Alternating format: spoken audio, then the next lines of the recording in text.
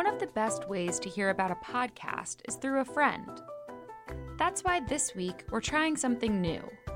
We created a link that makes it easy to share the show with your group thread, your friend via Twitter DM, and all the places where recommendations happen. For every 5 people you share Encyclopedia Womanica with who download the podcast, we'll send you $5 as a thank you. Follow the link in the show notes and help us spread the word.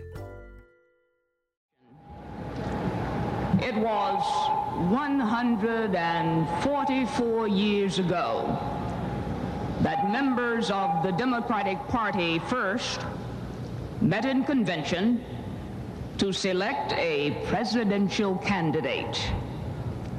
And our meeting this week is a continuation of that tradition. But there is something different about tonight. There is something special about tonight. What is different? What is special? I, Barbara Jordan, am a keynote speaker. Hello. From Wonder Media Network, I'm Jenny Kaplan, and this is Encyclopedia Womanica. Today we're talking about an incredible orator and politician who broke barriers and sought to push the reality of the United States closer to the ideal set out in our founding documents. As the first Black woman elected to Congress from the South, her powerful words made their mark on history. Among many other remarkable moments, she was widely applauded for her role in the Nixon impeachment proceedings, and she inspired many with her speech at the 1974 Democratic National Convention. This is the story of Barbara Jordan. Barbara Charlene Jordan was born in Houston, Texas on February 21, 1936. She was the youngest of 3 daughters born to Arlene and Benjamin Jordan, a Baptist pastor. Barbara's penchant for public speaking was developed early. She attended Phyllis Wheatley High School, where she competed in and won a national debate competition in 1952. After graduation that same year, she enrolled at Texas Southern University, a historically Black university where she brought her talents to the debate team. With her help, Texas Southern became something of a debate powerhouse, beating the teams from Brown and Yale and tying Harvard's delegation.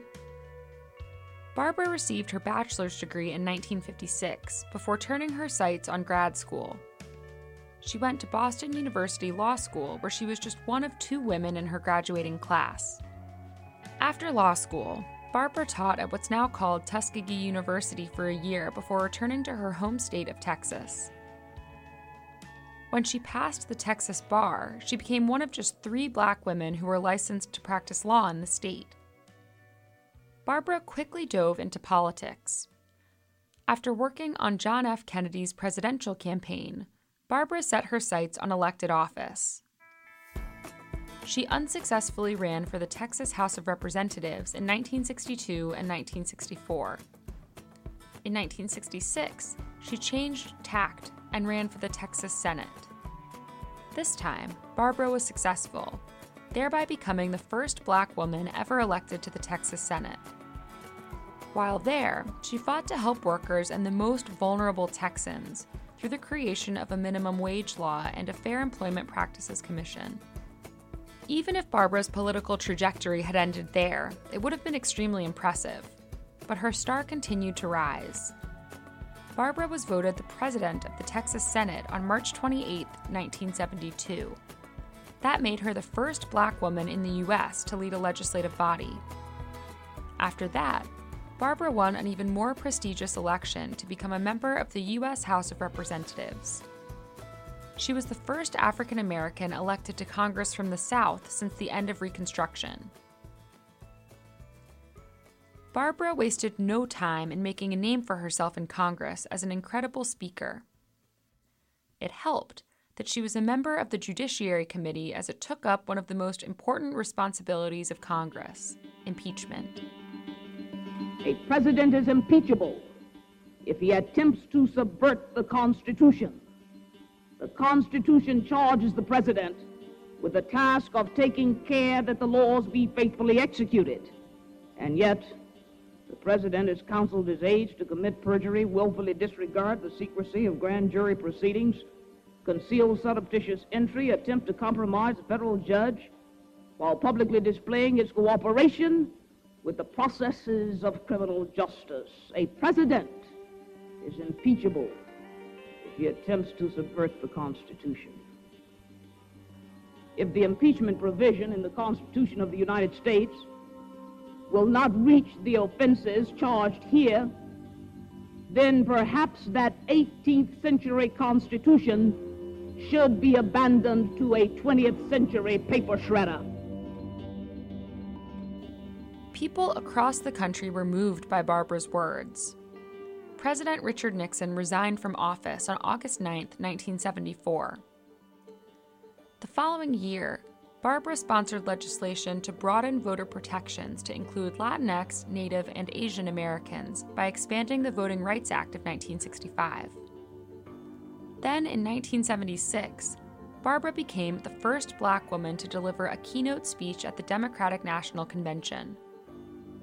In her speech, as you heard at the top of the episode, she noted the historic nature of her presence and position that evening.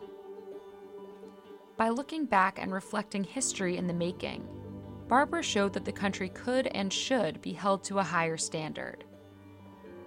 Barbara resigned from Congress in 1979. She published an autobiography and began teaching at the University of Texas, Austin. Though she no longer held elected office, Barbara still held major sway in politics. She advised Texas Governor Ann Richards and was a chair for the U.S. Commission on Immigration Reform. In 1992, she, once again, addressed the crowds at the Democratic National Convention. This time around, Barbara spoke from a wheelchair due to her battle with multiple sclerosis. 2 years later, in 1994, President Bill Clinton gave Barbara the Presidential Medal of Freedom. Despite being a public figure, Barbara was quite quiet about her private life. She didn't talk about her health or her longtime romantic relationship.